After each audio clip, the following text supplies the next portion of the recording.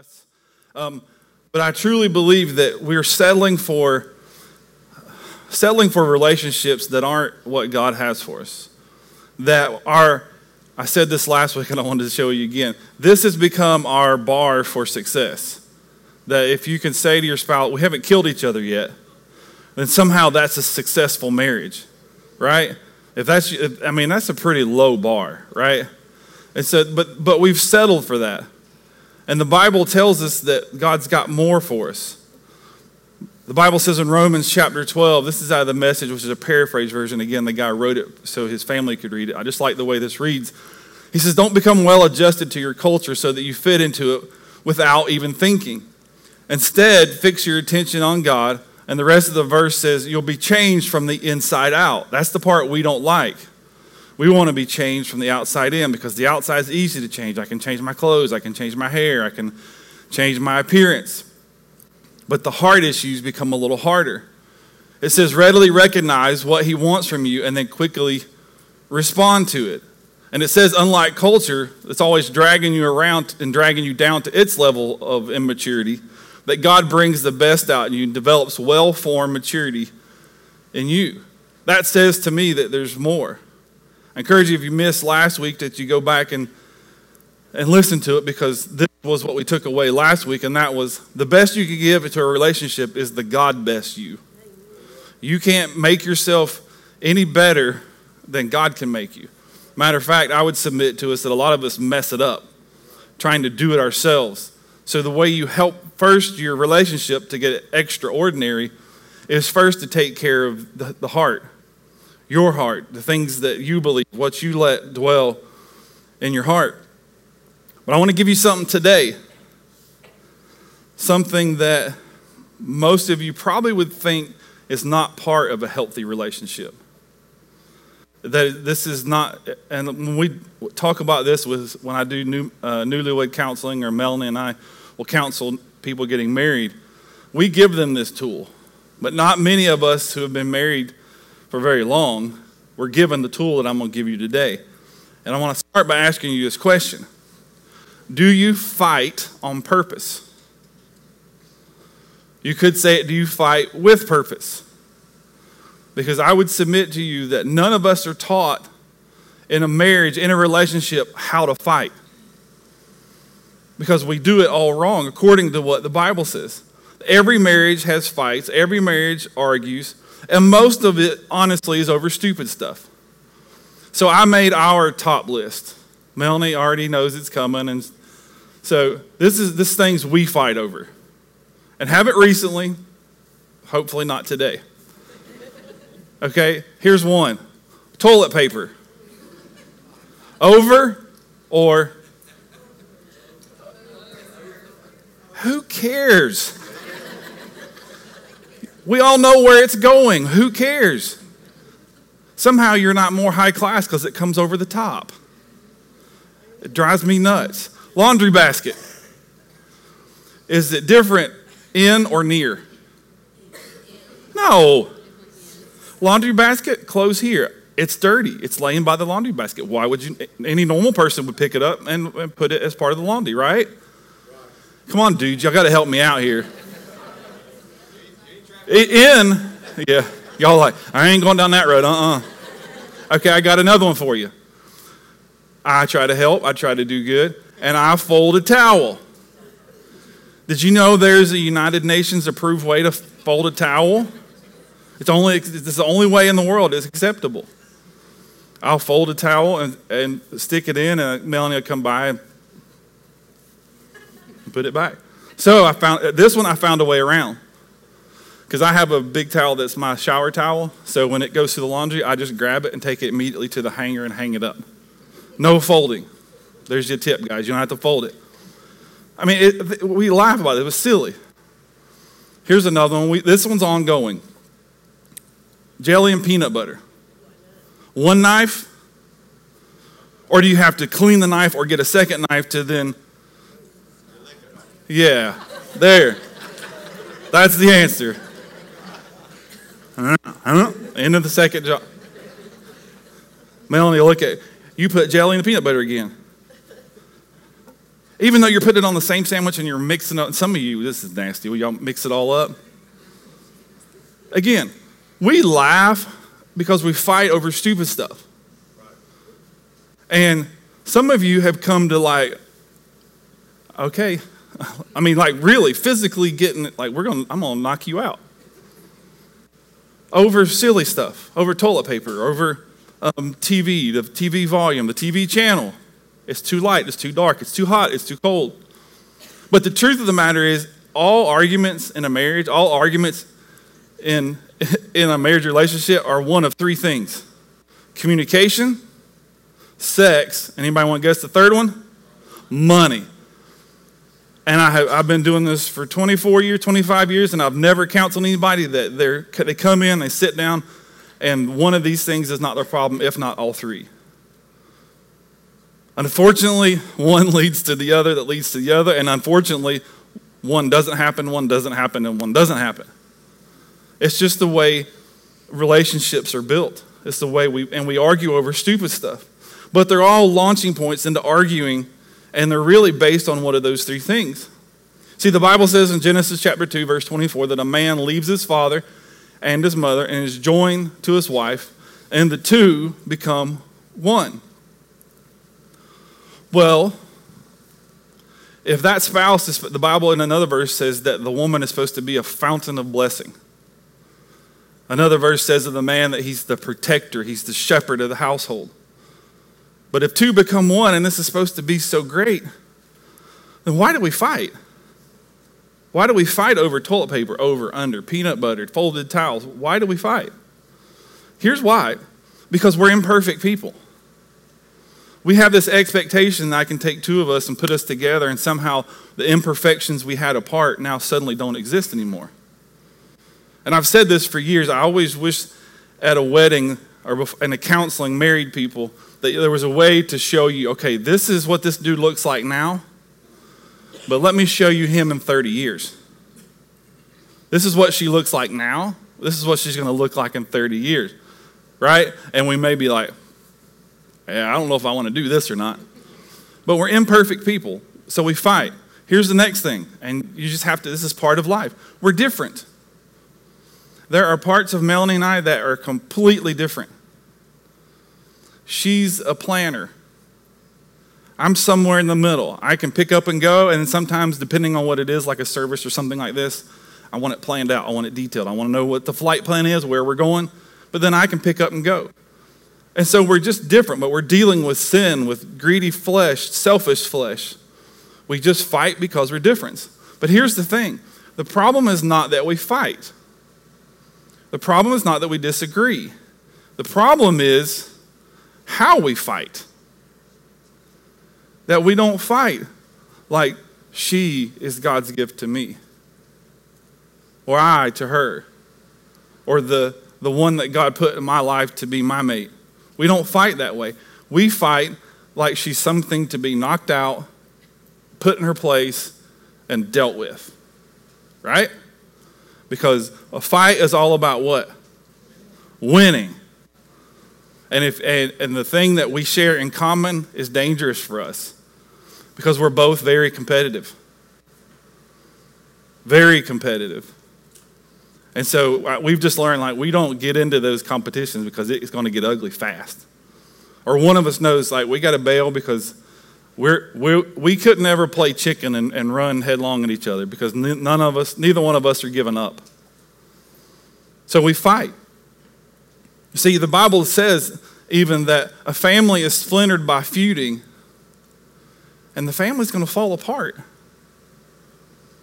But it's not that every family is going to feud, every family is going to fight, but it's how you fight. We do it the wrong way. No one teaches us as a married couple how to disagree. That a lot of marriages, I think, are doomed from the start, not because people are incompatible, but because they never teach you how to resolve your differences. We fight to win. We fight to destroy. So here's a couple of reasons how we get it wrong. It's wrong because we fight the wrong enemy. I know it may seem like it, but the other person in the relationship, and this is really true in friendships, and maybe if you're dating and not married, But we fight the wrong enemy. We put the crosshair on our spouse. We have an issue. We have something we disagree about. She's got to be the problem. See, here's where we go wrong. That a difference of opinion does not equal enemy.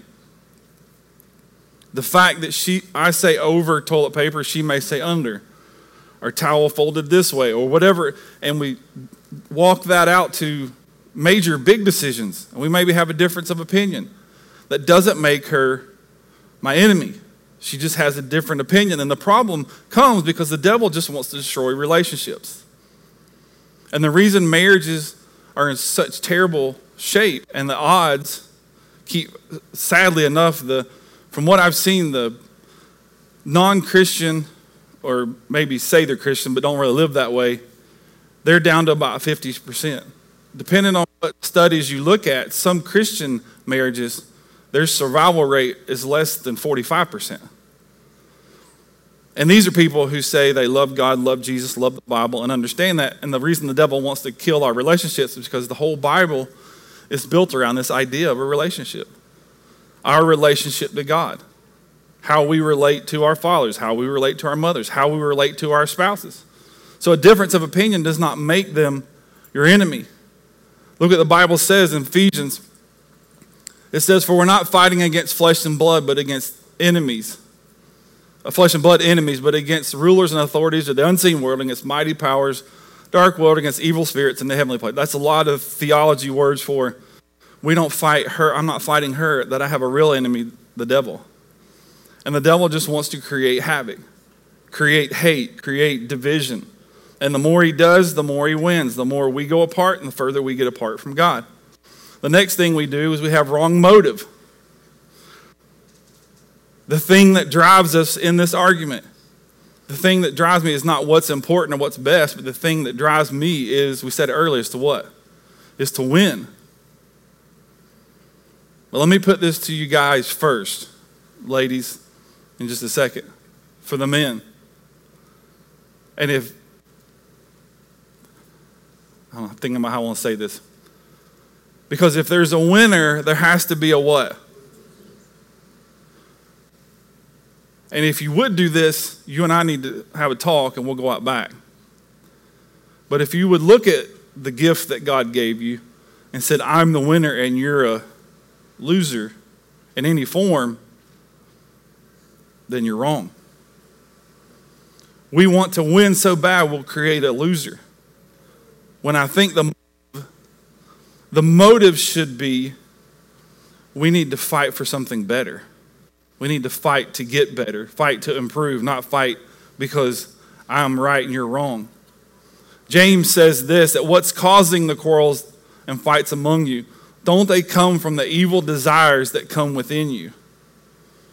Doesn't say it's her fault. It says it starts in me. The second part of that says, you want what you don't have and scheme to get it. You're jealous of what others do have, but you can't get it, so you fight and wage war to take it away from them. So it's not her fault. It's me now. I'm going to get her rightness and take it from her so she becomes wrong. It says, yet you don't have what you want because you don't ask God for it. So our motive is not even right. So if there's a winner, there has to be a loser. So let me give you your purpose for that before we go to the next one. You don't fight to be right, you fight for a resolution. You don't fight to be right, you fight for a resolution. Because the Bible tells us that the resolution can come at any time. So in other words, let me say it this way. The Bible says don't go to bed what? Angry. Does it say don't go to bed unless you agree? No. Because we can have, again, difference of opinion does not make an enemy. I can have a difference of opinion, but it's going to bed angry, mad, trying to make her the loser that is the problem. And we dwell on it, and we stew on it, and we sleep on it, and it's not going to go away in the morning. The Bible says don't go to bed angry, not go to bed agreeing. But when you win at all costs, it destroys people. And the loser is not only you, but your whole family, because your kids will see you trying to trying to make yourself right and your wife or your husband wrong. And that is not a healthy place to be. The Bible says in 1 Corinthians, wouldn't it be far better, 1 Corinthians 6:7, wouldn't it be far better to just take it on yourselves, to let yourselves be wronged and forget it? The next part of that verse says, all you're doing is providing fuel for more wrong, more injustice, more hurt to bring on who? Your family. Because your motive's wrong. Your motive is wrong. We fight for the wrong reason. We fight, instead to win, we need to fight for resolution. And it becomes something that we lose hope. When we're fighting for a resolution, we're fighting with each other or together for a resolution that God's promised us. See, I really do believe in every marriage. And I know people that we've counseled, Mel and I, man, we've been doing this for 24 years. We'll be married, actually married 25 years in July, but doing this in ministry our entire marriage. That when we have people come in and they sit down in our office and we talk, one of the first things we tell them, listen, before you tell me anything that's wrong, anything that's going on in your marriage, you need to know this. No matter how bad it is, no matter what he's done, no matter what she's done, no matter who's done what, that I do believe this. There's always hope in God. There's always hope in God. And the extraordinary relationships come because we have hope in God and not depending on me or the other person to get it right. That I really do believe that every marriage, no matter how bad, there's always hope. With God, there's always hope. Because our starting point is, in salvation, there's always redemption.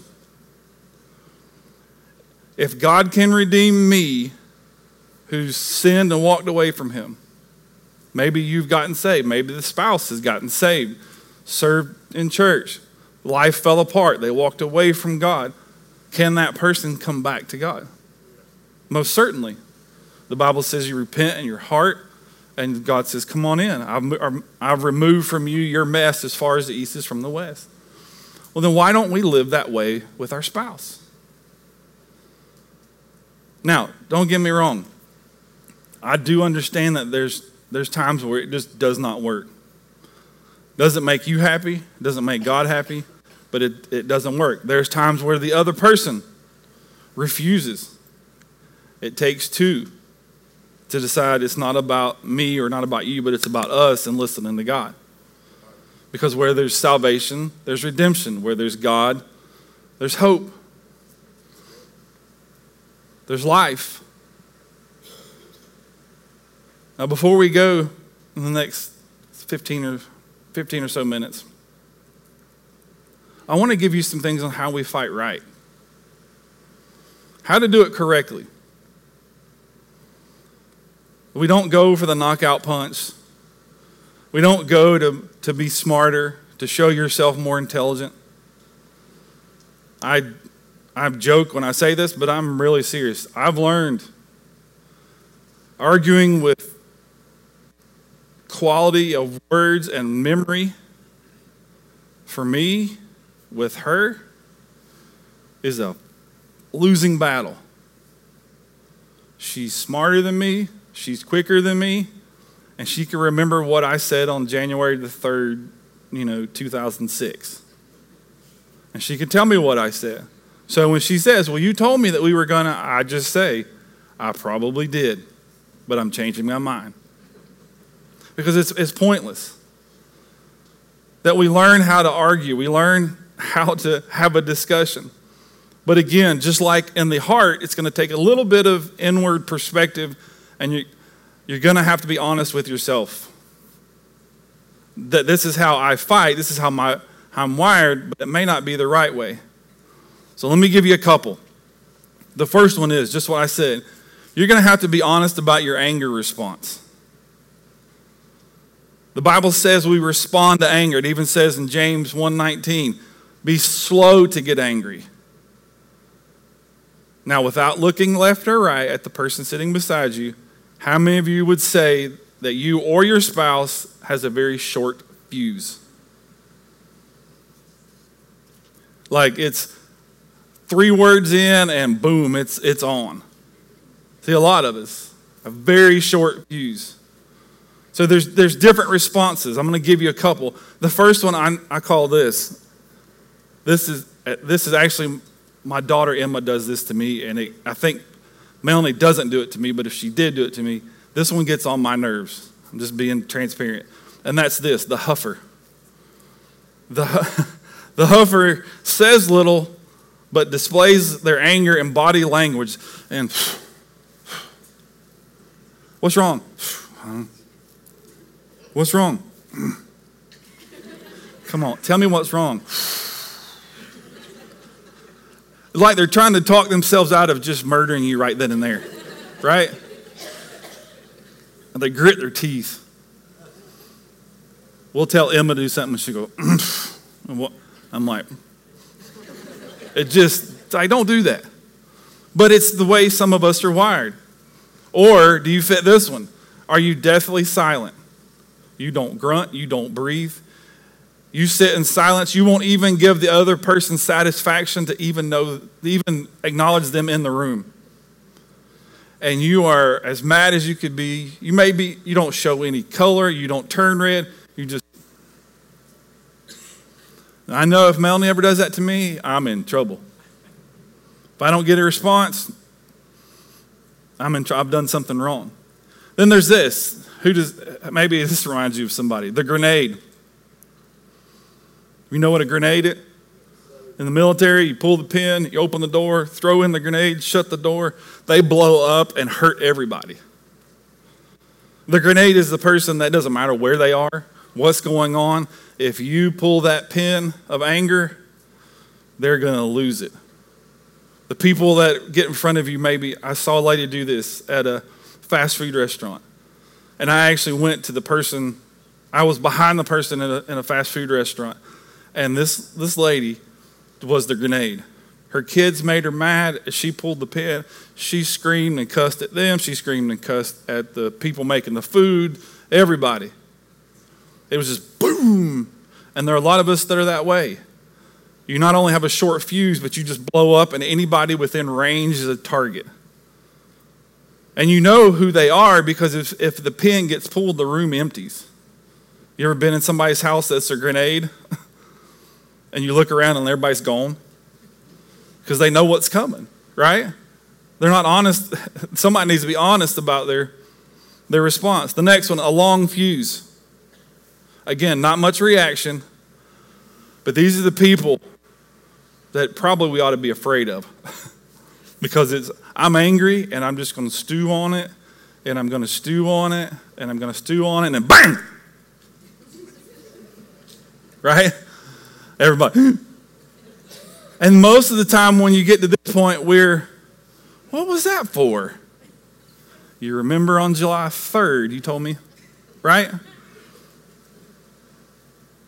It's a long fuse. But if we're not honest about how we respond to anger, you can't deal with a fight because the other person needs to know, hey, don't do this. Don't say this. This is not how, this is, because we instead look for the button to push instead of the button to avoid. Because it's about winning. Because I know if I push this button on Melanie, I can win. Because it's the button that gets her. What about this one? The ostrich. These are people who they don't argue, they don't fight. They just stick their head in the sand, put their fingers in their ears, and just hope it all passes. Anybody an ostrich? Oh, come on. I know there's some in the room. Like, you just put your finger, like, if I just sit here and sing a little song and praise Jesus, it's all going to be gone. You got to be honest with your response. And you sit out like, babe, this is the way I was raised. You may have been raised in a family that just liked to yell, scream, hash it out, and then go have coffee. Or a family that something bad happened or the argument happened, they don't ever address it. They just ignore it. And it kind of becomes the long fuse that blows up eventually. Neither one of those is healthy. The Bible says in Ephesians 4:6, this is what I was talking about earlier, that don't let sin control you. Don't let your anger control you by letting the sun go down while you're still angry. because it gives the devil a foothold. This is what I was saying earlier. You don't have to settle the argument, but you do have to go settle the anger. You do have to be able to say, I don't agree, but I'm not going to be angry. We're going to talk this out, work this out. It could be tomorrow's. People are surprised when we tell them in counseling, there are times where you just need to go to bed. There are some couples that, no, we're going to stay up and we're going to hash this out. No, you're not. You both get out shovels and you just start digging. And you just dig a hole deeper. And then you jump in each other's hole and then you just dig it deeper. Because all we're doing is giving the devil room to play. And it doesn't work that way. Number 2, and this is my favorite one. This is going to require some age. If you don't know who this is, Google it. But this is what I call the vanilla ice principle. Anybody want to take a stab at it before he puts it up? Stop.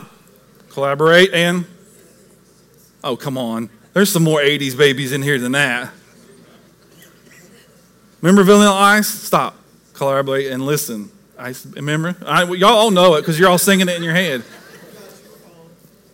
Y'all just, nobody's stepping up to stand with me and rap it. Right? Stop, collaborate, and listen. The first one, stop.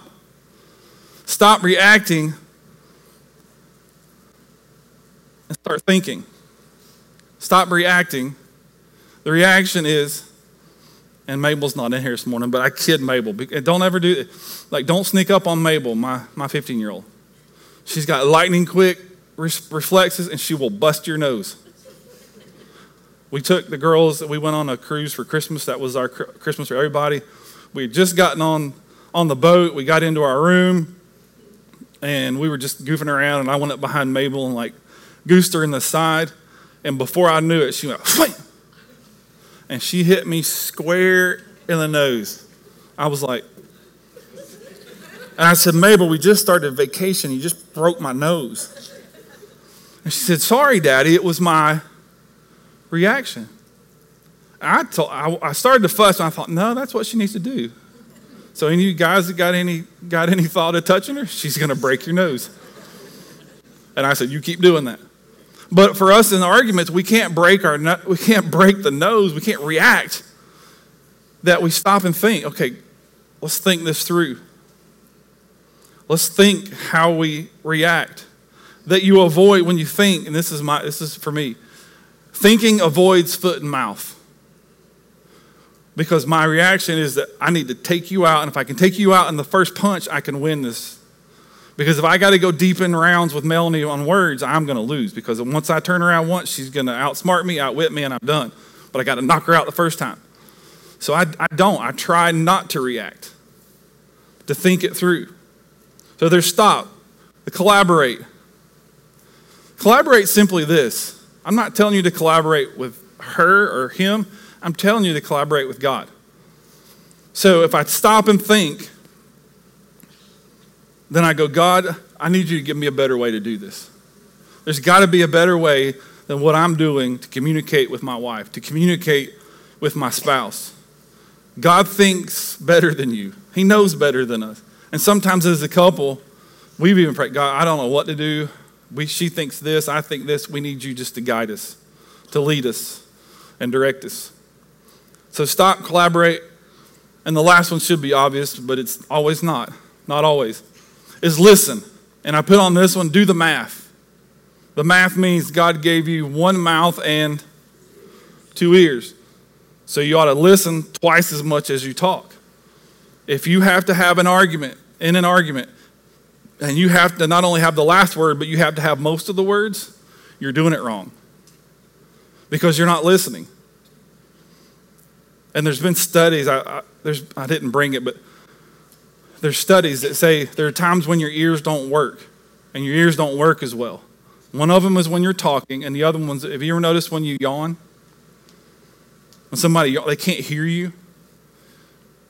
So we're either talking or we're yawning because we're bored with what they want to say, and you need to listen to me. I got to talk. The Bible says in James 1:19, you must all be quick to listen. It doesn't say be quick to react and knock them out. It says quick to listen. And we're learning to fight well. We're learning to fight with a purpose. Science, again, has proven that our ears work best when our mouths are closed. Proverbs 18 says this, that fools have no interest in understanding. I don't care what your point is. I don't care even if you're right. I need you to be aware and understand what my opinion is. That's how we're taught to argue. I need to make you adopt my opinion, and when you adopt my opinion, then this can be settled. Well, this is hard for some of us, including me, but what if you're wrong? Really? We make it about trivial stuff, but there's some big life decisions. What if you're just wrong? And God's using your spouse, the person that God gave you, to tell you, hey, this is wrong. We need to go this way. This is going to save us a lot of trouble, a lot of heartache. There are a lot of times we're wrong and we just don't listen. Let me give you the third one. The third one is, I guard my words. Because there's this old adage that sticks and stones may break my bones, but words will never hurt me. Baloney. Baloney. If now more than ever that is not true, if you just look at our high schools, at our 15, 16, 17, 18-year-olds, even younger in some cases, 12, 13-year-olds committing suicide because they were threatened physically, sometimes, because they were told how dumb they were, how ugly they were, how worthless they were. They're told they're good to nobody. And those are words from their parents. Do they hear that at school? Yeah. But if you're saying it to your spouse, what do you think they're hearing? Well, if daddy doesn't think my mama, you're just a terrible wife, or you're not worth any. Well, if daddy thinks that about mama, what do they think you think of them? Like I said, this is not just about you and your wife, your spouse. This is for all of us. James 1:19 says, quick to listen and slow to speak. And you need to do that. Here's some things to avoid in your words. Again, you're not talking down. You're not belittling. You're not trying to take a notch down, because we're not trying to win this fight. We're trying to fight for a resolution. But do this. This will help you. Avoid hyperbole. Hyperbole is you will never, I will never. It's these huge words that we say to people. Melanie does, and this is a standing joke between us. At least I hope it is. Melanie says, you never kissed me. I'm like, never's an awful long time. Pretty sure we got kids. Something happened. Never, What I get what she's saying. She said, hey, you've not communicated to me. You've not physically shown me love today. But have I never? We get in an argument, and here's the thing. Never is the kneecap of the argument. Because if I say to you, you've never, and then it's just like taking your legs out, because you can't argue that. If never is true to you, then I can't help you. I can't fix what's wrong. You always, anybody say that? Oh, come on now. You always think this way. You're always this. Well, no, I'm not right now. Hyperbole doesn't give us any room to fight for resolution, because it already says there is one and you're wrong. Hyperbole doesn't let us talk this out or listen to God, because we've already made up our mind. So guard your words. Matter of fact, I will go to the other side. I think you need to be intentional. Now, I will warn you, sometimes people will think you're trying to outsmart them, but there are times when it's much better to go, God says you're a blessing to me. God says you're life to me. God said, and you begin to say what God says. Now, I can see in an argument how you start quoting the Bible. As a matter of fact, one of the things I have in my notes is, don't ever use the Bible to prove a point. because this is not an argument of theology. This is an argument of finding the resolution between you. Another one we do, guard your words. And we'll close on a verse in this. When we do premarital counseling, whether you've been married before or not, the second thing we tell you, the first thing is there's always hope. The second thing is always that we take one club out of your bag, to use the golf analogy. Anybody want to guess what that is? We take the D word out of the bag. Because if there is one, if it's there, you're going to use it. The D word is divorce. Because we like to throw it. Because we can't guard our words. So if you don't have the word, then you can't throw that. You can't let somebody, because again, it's hyperbole. I've heard couples, knowing that neither one of them had any intention or really any desire to get a divorce, throw that at each other. And when we stop and say, did you really mean that? Would you really, if we could snap our hands, do this, and you're divorced and this is over, would you do that right now? Almost always they go, no. Well, then why do you throw that? Why do we throw the hyperbole? Usher, you guys can do your thing. Look what the Bible says. It says, watch your tongue. God, this could help a lot of us. Watch your tongue, keep your mouth shut, and you'll what? You'll stay out of trouble. Proverbs, you back up a few chapters, and Proverbs 18 says this, that the tongue can either bring life or death. And those who love to talk will reap the consequences of it.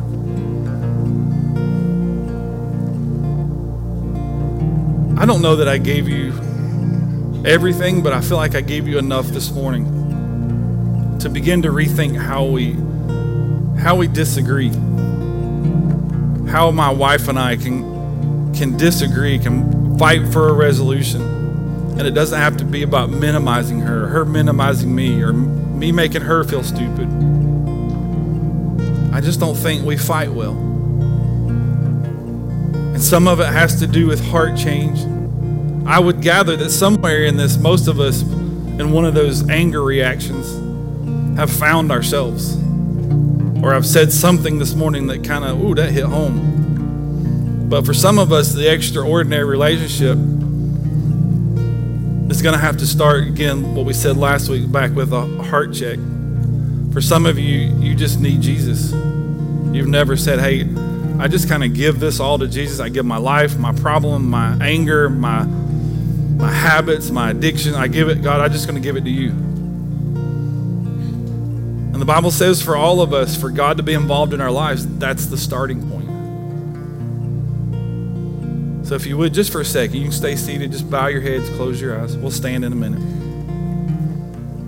That if that's you this morning, say, Clint, I want you to pray with me. I want to pray. I just need to give life to God. And then we'll work on this marriage. Then we'll work on this arguing. Because the Bible says without Jesus, there's no hope. Hope comes because it was sent to us through Jesus. So if that's you this morning, if you with your heads bowed, your eyes closed, you can simply repeat this after me. You say, Lord Jesus, today, come on, let's just say it together. Lord Jesus, today, I ask you to forgive me of the mess of my life. And this morning, I receive you as my Savior and my Lord. In Jesus' name, amen. See, the Bible says now that's the starting place. We're all in the same starting place. Now, if you would with me, if you'll stand with me, I'm going to pray one more time, then we're going to sing one more song. Just a reminder, if you're visiting or people who maybe you're here every week and don't realize it, over to my right, your left, during the last song, if you just want somebody to grab hands and pray with you, somewhere in something in life, you just need somebody to agree with you. The Bible says that we can put our faith together and lift each other up. Over to my right, your left, we'll have somebody over here to pray with you. But for the rest of us, when we leave, here's my prayer, especially for the married couples, for relationships, and not only going to be healed, but God will teach us how to think, how to respond, keep our words in check, and that we fight for a resolution, not for victory. Because the Bible says this. This is one of my notes, but this is very key. The Bible says victory is already been won. When Jesus came, he paid the price for all of us. We've won. Now it's time to walk in victory. So we're fighting for a resolution not to be the winner. Amen? Amen. Let's pray. God, I thank you in Jesus' name for everybody in the room and everybody watching online, that God, you teach us. God, you guide us. You speak to us. How do we settle this argument? How do we settle this? How do I treat that person in front of me? God, my spouse, or maybe it's even friend or family. How do I treat them like you want me to treat them? And God, yet we communicate and we fight for a resolution. God, we fight to get better. We fight for that extraordinary, for better than the world says we can have. God, we have more because of you. And God, we thank you for that this morning. I ask you to keep us all safe and protected as we go. Bring us back next week, God, and use us this week. Not only hungry for you, but hungry to show other people who you are. And God, we thank you for it now. In Jesus' name. And everybody said.